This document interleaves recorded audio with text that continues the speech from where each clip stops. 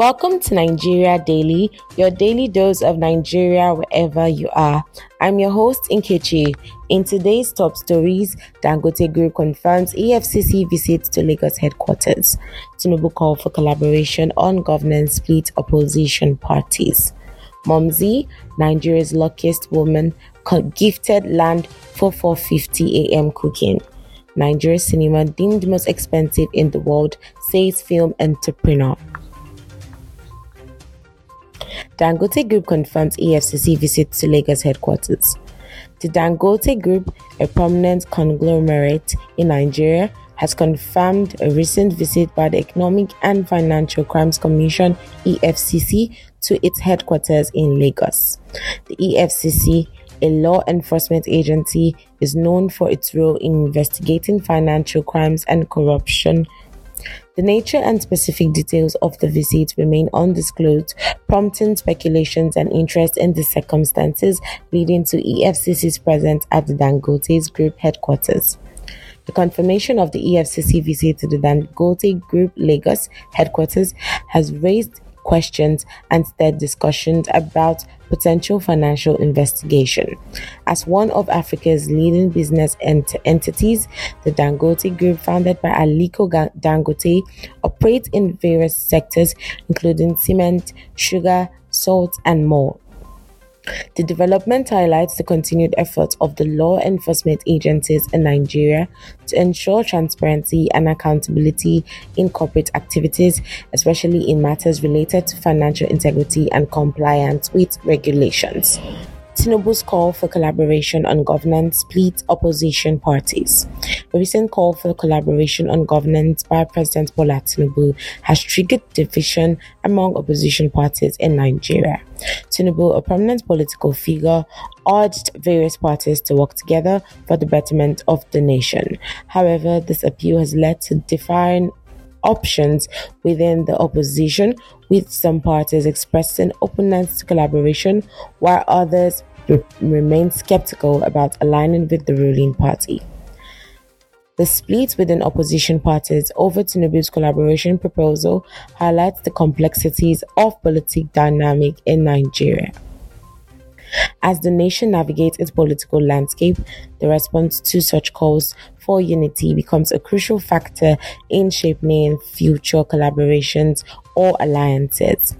The situation underscores the ongoing debates and negotiations within the political sphere, emphasizing the challenges and opportunities for consensus building in Nigeria's diverse political landscape. In entertainment news, Mumzee, Nigeria's luckiest woman, gifted land for 4:50 a.m. cooking. In a heartwarming gesture, a woman affectionately known as Mumzee has been dubbed Nigeria's luckiest woman after receiving an extraordinary gift. The surprise came in the form of a piece of land presented to her, recognizing her daily routine of starting cooking as early as 4:50 a.m. This unusual but thoughtful gift highlights the unique and commendable aspect of Mumzee's commitment to her daily chores. Mumzee's story showcases the significance of recognizing and appreciating the efforts of individuals in their daily lives.